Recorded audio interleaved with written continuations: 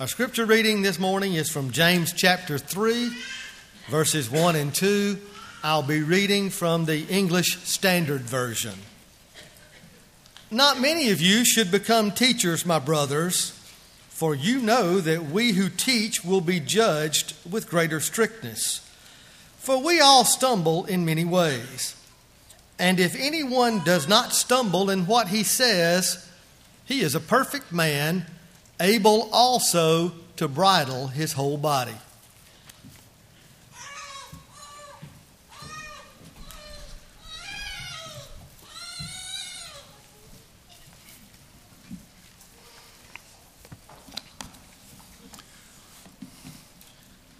A lawyer, a doctor, and a preacher went deer hunting. Before they had even gotten to the deer stand, they saw a 10-point buck step into the clearing. All three immediately and simultaneously shouldered their weapons and fired. The deer dropped where it stood. They began immediately to discuss, and by discuss I mean argue, about who it was that shot the deer, and therefore was going to be able to count that as a harvest. They were coming to no real conclusions when a game warden appeared on the scene. And he asked them immediately why they were arguing, and they told him about the situation and the conundrum. He said, I can tell you who shot this deer. He squatted down and he looked at the deer and examined it for about 5 seconds. He said it was a preacher that shot the deer. They said, how in the world could you tell that in such a short period of time? He said, that's easy. The round went in one ear and out the other. I tell you that this morning because I really, really hope that this lesson in particular will not go in one ear and out the other. And I also want to give you a reading assignment. If you will, spend some time this afternoon and finish reading. I didn't ask Gerald to read the entirety of the text because it's the first 12 verses of James chapter 3.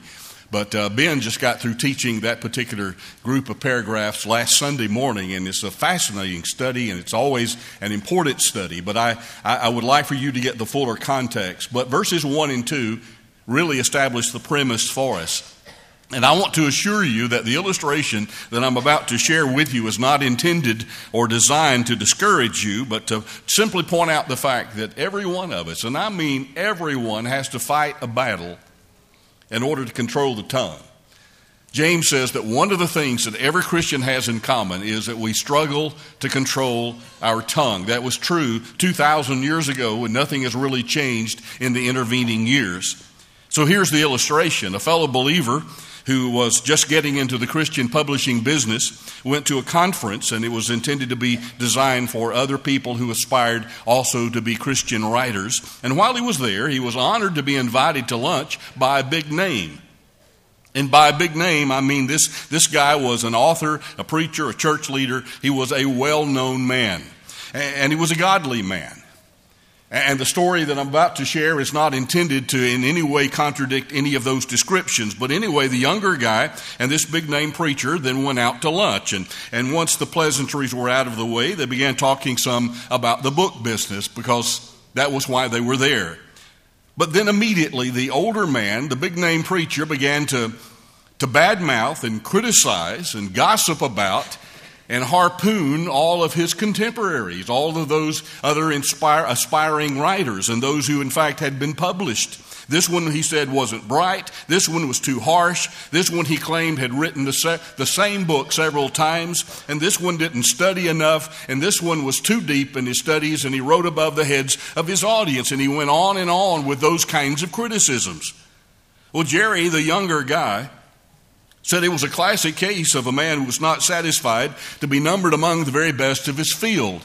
Apparently, this fellow felt like he had to rip others in order to elevate himself. And it was a shattering experience, as you can imagine, for the younger preacher, especially to be sitting at a table with someone that he had long respected. Well, the older guy was so busy running down others that he didn't notice that Jerry had lost his interest both in eating and in conversation, which Jerry adds are the two things I do really well. He didn't know what to make of it. He knew the guy had had some physical ailments recently, and maybe that was what was contributing to his negative disposition. The best he could do was to chalk it up to a spiritual blind spot on this fellow's part. He said, we all have them. And yet God still uses and blesses us. And so Jerry said there was no sense in expecting this man to be perfect either. But the story doesn't end there, though. It wasn't long after that lunch that they had together that Jerry heard this man speaking on a lectureship program. And the topic that had been assigned to him was, of all things, the use of the tongue from James chapter 3. And here are some of the actual texts that he used. James 1:26. If anyone among you thinks he's religious and does not bridle his tongue, but deceives his own heart, this one's religion is useless. James wants us to know, even though we may have our act together in every other area of our Christian walk, if we're not controlling our tongue, then we have invalidated the influence, the good influence that we will have on others. And another one that he used was James 3, 5, and 6, just a few verses down from the passage that Gerald read a moment ago, where James says, even so the tongue is a little member and boasts great things. See how great a forest a little fire kindles. And the tongue is a fire, a world of iniquity. The tongue is so set among our members that it defiles the whole body and sets on fire the course of nature and is set on fire by hell itself. And then the last one he used was in the same chapter, this time verse 8. But no man can tame the tongue. It is an unruly evil full of deadly poison. All of that ought to catch our attention. Well, you can imagine the impact that those verses had on Jerry after he had just heard this fellow violate pretty much every one of them when they shared the dinner that day. And he said such things, the preacher said such things as, we must not use our tongues to injure one another. We must not gossip. We must not backbite. Those are all things that are not characteristic of God's people.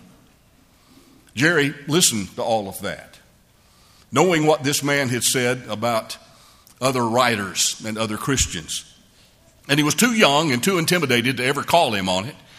I mean, he wouldn't know what to have said. Who was he to correct such a great man was kind of his thinking. And after all, Jerry had been just as guilty, especially among his own family and friends. And that raises a very important question that I want us to think about for just a few minutes this morning. And that is, when is talking about someone appropriate? When is that okay? And before you immediately answer, well, never, think it through. There are some occasions in which that is absolutely necessary. Isn't that one of the, is it when we precede it by asking for prayer for someone? Isn't that one of the greatest gossip justifiers that's ever been around? You know what I'm talking about? We say, well, we really need to pray for her because I understand that she and her husband are having real marital problems due to her infidelity. And the person that you're talking to says, well, I want to pray intelligently, so tell me more. And then all of a sudden, guess what? Both of you have stepped into a spiritual rabbit hole. No, gossip is not legitimized by preceding it by, we really need to pray for this person, and let me tell you all the details about why we need to do that. That won't work. But then there are times when a board or someone's superiors down at work must talk about a person to professionally evaluate personnel. That's a part of the job description. I think we all understand that. But even then, when you have been trying to make it a practice to not talk about people when they're not there to defend themselves, even that done on a professional level can make you feel a bit uncomfortable. Or when it was done for the protection of others or for the integrity of a ministry, particular persons simply must be discussed. And I think we understand that, and certainly James understood that when he wrote the words of our text. But I believe that even then, there needs to be some guidelines. There needs to be some boundaries about what we say and how we say it about a person when we're discussing that person. For example, nothing should be said that could just as easily not be said. Does that make sense? Nothing needs to be said that could just as easily go unsaid. If details must be known, then they should be shared in humility and in full confidentiality. Or how about this one? How about gossiping within the family? Isn't that fair game? Isn't there a different set of rules that apply when we're talking about or two members of our own family? After all, we trust each other. We can keep confidences, and who else will ever know? And so it goes. We immediately began talking about, do you know what he did? Do you know what he said? Did you know where he's going, where they saw him last night, and what happened to him? You see, that is very, very dangerous talk. No wonder James says that the tongue is an unruly member full of deadly poison. Because it's so easy in all of these contexts of life, in all of these situations, to immediately rationalize and to begin to justify, I'm talking about this person with their best interest in mind. Yeah, right. So what's wrong with gossip? And why does James, in a very short book, spend so much time talking about how Christians need to control our tongue? How we speak to and about people. Why is that such an important, vital issue? In today's time, folks, especially with the proliferation of social media, it's seen by a lot of people as just a part of the game of life. And if you can't handle what people say about you, then you need to cancel all of your accounts, is the attitude that a lot of people have about the use of the tongue. And maybe that might be good advice, to just cancel our accounts. But what I'm saying is, in light of our text, our day and time is not the time to be forgetting what God has said on this matter. God really wants us to be impressed with how important this is. And one of the reasons is very simple but very profound. We can destroy someone's life by the way we use our tongues. We can destroy someone's reputation. And you can do that in a 5-second period. You can say something about someone that can never be retracted and it can never be remedied. And so James wants us to know, and Jesus wants us to know, how important it is that God's people, as we walk in this world as representatives and ambassadors for Jesus Christ, that we're so very careful about how we speak, how we use this wonderful gift of communication. And we'll come back to this in just a moment. But this is the time when even closer attention and more serious thought needs to be given to this vital subject, because people are literally dying over what others have said about them. Folks, if you have not seen the skyrocketing suicide rate by those who have been cyber-bullied, you need to check it out, because it is a sobering piece of information. Why does James and Jesus spend so much time urging us as God's people to control our tongues when talking about other people is considered by many to be so much fun? Well, in my judgment, gossip accomplishes 4 things. Now, we're not going to spend a lot of time on any of these, but I want to mention these because all of them are bad. The first thing that gossip does is it hurts the reputation of the person being spoken about.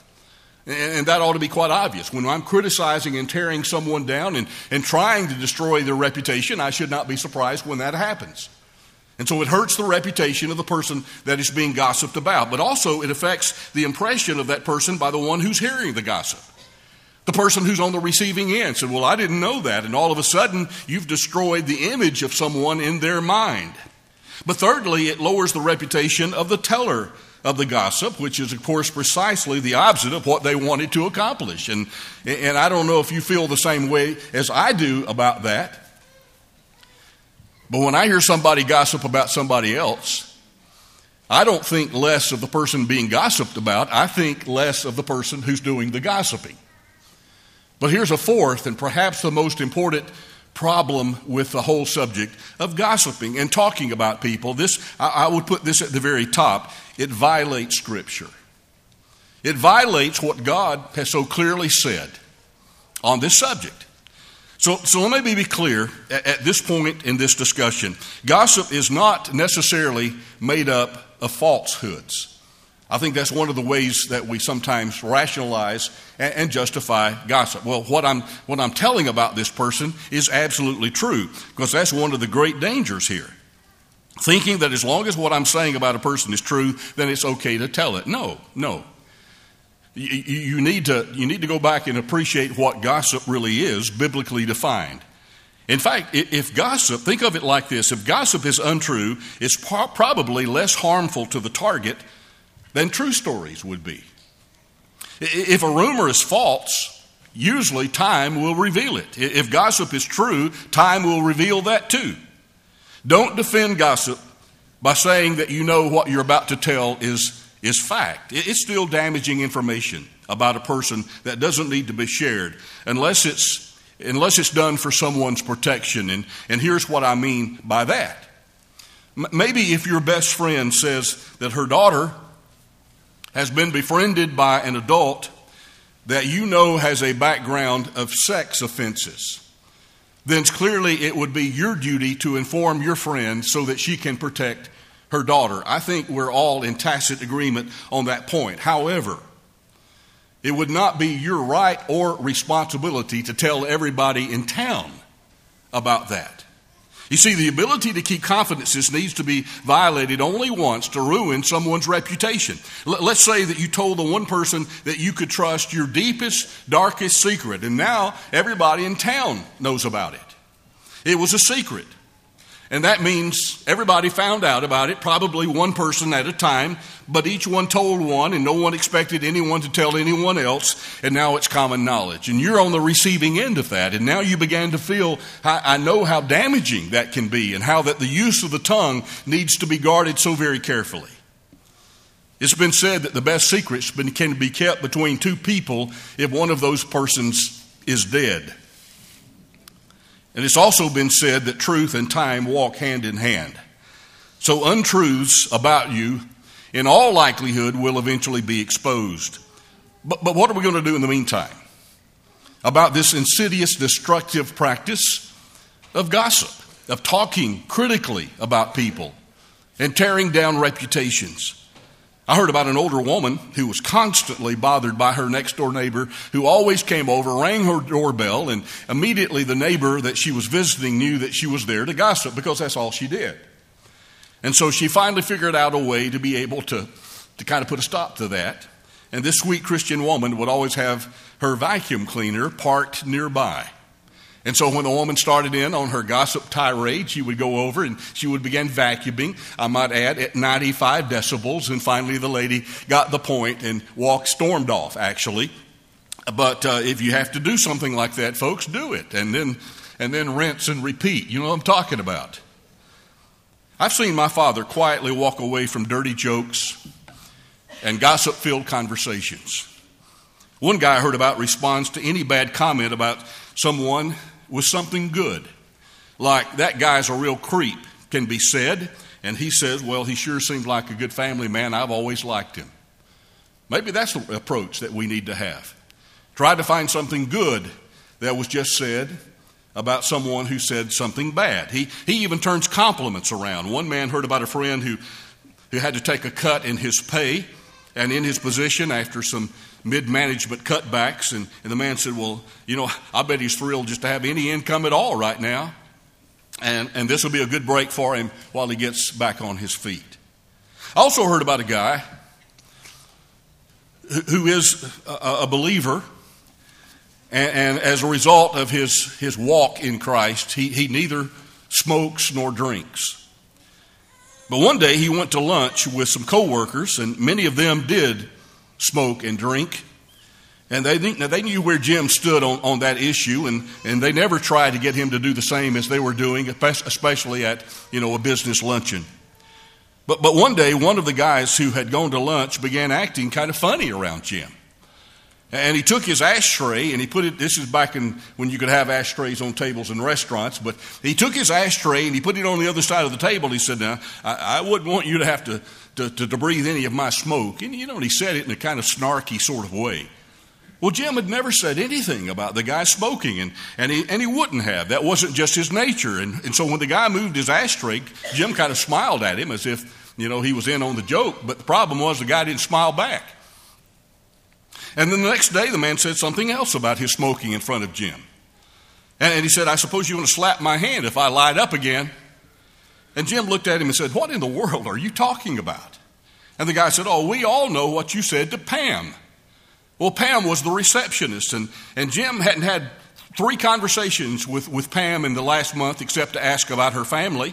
And he had never said anything about her smoking or even looked askance at her because of it. And it took him several days to pull from his friend what it was he was supposed to have said to Pam. She had fabricated a running debate that she and Jim were supposed to be having about her smoking, and how that Jim would supposedly slap her hand lightly every time he saw her with a cigarette, and he would then move the ashtray, he would cough loudly, he would make a joke, and then ask her how she could put those filthy things in her mouth. This friend that was telling Jim about all of this, we'll call him Bob, finally came to, because that's his name, finally came to believe that Jim would not have done such a thing. But Bob had no idea that the woman had been spreading these rumors about Jim, making old Jim look like a self-righteous snob. So Jim said to Bob, "Bob, have you ever known me to be like that? Have you ever known me to treat people or to say something about someone like that ever?" And Bob admitted that he had not. Well, Jim even wondered if it could have been a case of mistaken identity, but then he began thinking about it. There's only a dozen of us that work in the office, and nobody looks like me. So where was she getting this? And how long had everyone else been thinking what a clod that Jim was? And the answer was months. So finally, Jim knew he had to confront Pam. Well, someone must have tipped her off, because she quit mid-afternoon one day, and he was unable to track her down even by phone. Jim managed to reach her father and told him that the father told Jim that he didn't know where his daughter was. Well, Jim left his name and number, and as soon as he did, he goes, "Oh, you're that goody two-shoes that ran her out of the office because she smokes." Jim knew, looking back over the situation, that it could have been a lot worse. She could have accused him of some immorality or of harassment of some sort, which is certainly and understandably very serious. There was some good that came out of all of that, though. Painful as it was, it allowed Jim to know the feeling of what Scripture refers to as being falsely accused. You know the passage. It's right there in the beginning of the Sermon on the Mount when Jesus says in Matthew 5 and verse 11, "Blessed are you when they revile you and persecute you and say all manner of evil against you falsely for my sake. Rejoice and be exceedingly glad, for so persecuted they the prophets that were before you." Jesus says you can learn something, and there is rejoicing that can come even from that terrible situation, but it all begins with being falsely accused. Those were the Lord's words. Now, what made the experience so difficult for Jim was that he could think of absolutely no reason in the world why Pam would hold any animosity toward him, let alone why she would concoct such a story about him, except for the fact that perhaps Jim was a believer. And she wasn't, and she wanted to hurt him and to destroy his reputation that way. Well, it was, as you can imagine, terribly frustrating for months. Jim tried to reach her and resolve the issue, even wrote her a letter, never heard back from her. Jim said he felt a terrible need to vindicate himself, and he had to work hard at work not to talk about it all the time. He said, I came to realize that if I talked about it too much, that my fellow workers would recognize that I was too ready to try to defend myself and I would appear guilty. But he was sure that his other friends thought that he was protesting too loudly. But to Jim, it was a big deal, because he'll tell you to this day that his reputation is the most valuable thing that he possesses. I hope that's one of the takeaways from this lesson this morning. And I really do hope that you'll go back and read all of the first 12 verses of James chapter 3 and just allow that material to re-impress you with how important this subject is. And how of all the things that we do in our interaction with the world and with fellow Christians, that how we use our tongue is, according to Scripture, the most important. In fact, James makes that argument. He said, listen, if you can control the tongue, you can control any other part of your body. Everything else is easy, comparatively speaking, to the control of your tongue. But you're going to be judged and assessed every day by people at work, even in your own family, by people that you're in the classroom with. In every context of life, people are going to be evaluating the validity and the credibility of your Christianity by how you talk, and especially by how you speak about other people. Because really, at its base, at its root is a love issue. If I love people, other folks who have been created in the image of God, then I'm going to treat them accordingly. And I'm going to also apply Matthew 7:12, the golden rule. I'm going to treat others and talk about others the way I want them to talk about me. I would want them, even if they've heard something, a rumor about me, I would want them to think the best about me until proven otherwise. You know what I'm talking about? And so all of this is a part of this whole package. And both experience and God's Word teach us that the tongue can do so much evil. In fact, that is really the point of the two verses that were read a moment ago in James 3:1 and 2. But let me end this lesson on a positive note. The tongue can also do so much good. I mean, think about all the positive ways, the constructive ways that our tongues can be used, that we can use this wonderful gift of communication in lifting other people up and not tearing them down. How else would we be able to tell people that we love them if we were not able to communicate that to them? How else could we encourage one another and praise one another and exhort one another, just as we talked about last Sunday morning from Hebrews chapter 10:24, provoke one another unto love and to good works. You can't do that unless you actually communicate that message to the people that you love within the family of God. Now, certainly that can be done on paper. But let me tell you this, personally speaking, if my loved ones ever lost their ability to speak, I would most miss their familiar voices saying the things I love to hear. How about you? I mean, it's good to know that my wife loves me, but it's good to hear it too. And to hear her tell me several times a day that she loves me. That's one way, even within our marriages, that we can strengthen our marriages by reaffirming our love, devotion, dedication, and appreciation for one another. I love speaking to and being spoken to by my wife, who I personally think has such a lovely speaking voice, but then again, I'm biased. I love hearing a grandchild say, "I love you, Papa." Folks, let me tell you what, you cannot buy that with money. There's not enough money and gold in Fort Knox that can buy that kind of expression of love and devotion. Some of you know exactly what I'm talking about. And so that's my message to you today. I want you to always remember the potency of the tongue. Watch it, guard it, keep it, and use it for good. You might also be interested to know that in that last illustration, due to Jim's good and consistent Christian influence, Bob eventually became a Christian. And that can happen too. You can become a Christian this morning without ever leaving this place if you make that decision right now to turn your back on sin, to confess Jesus as God's Son and be baptized, immersed in water, to have His blood wash every one of your sins away. And you can leave this place a brand new creature in Christ, and you can do it right now while we stand and while we sing.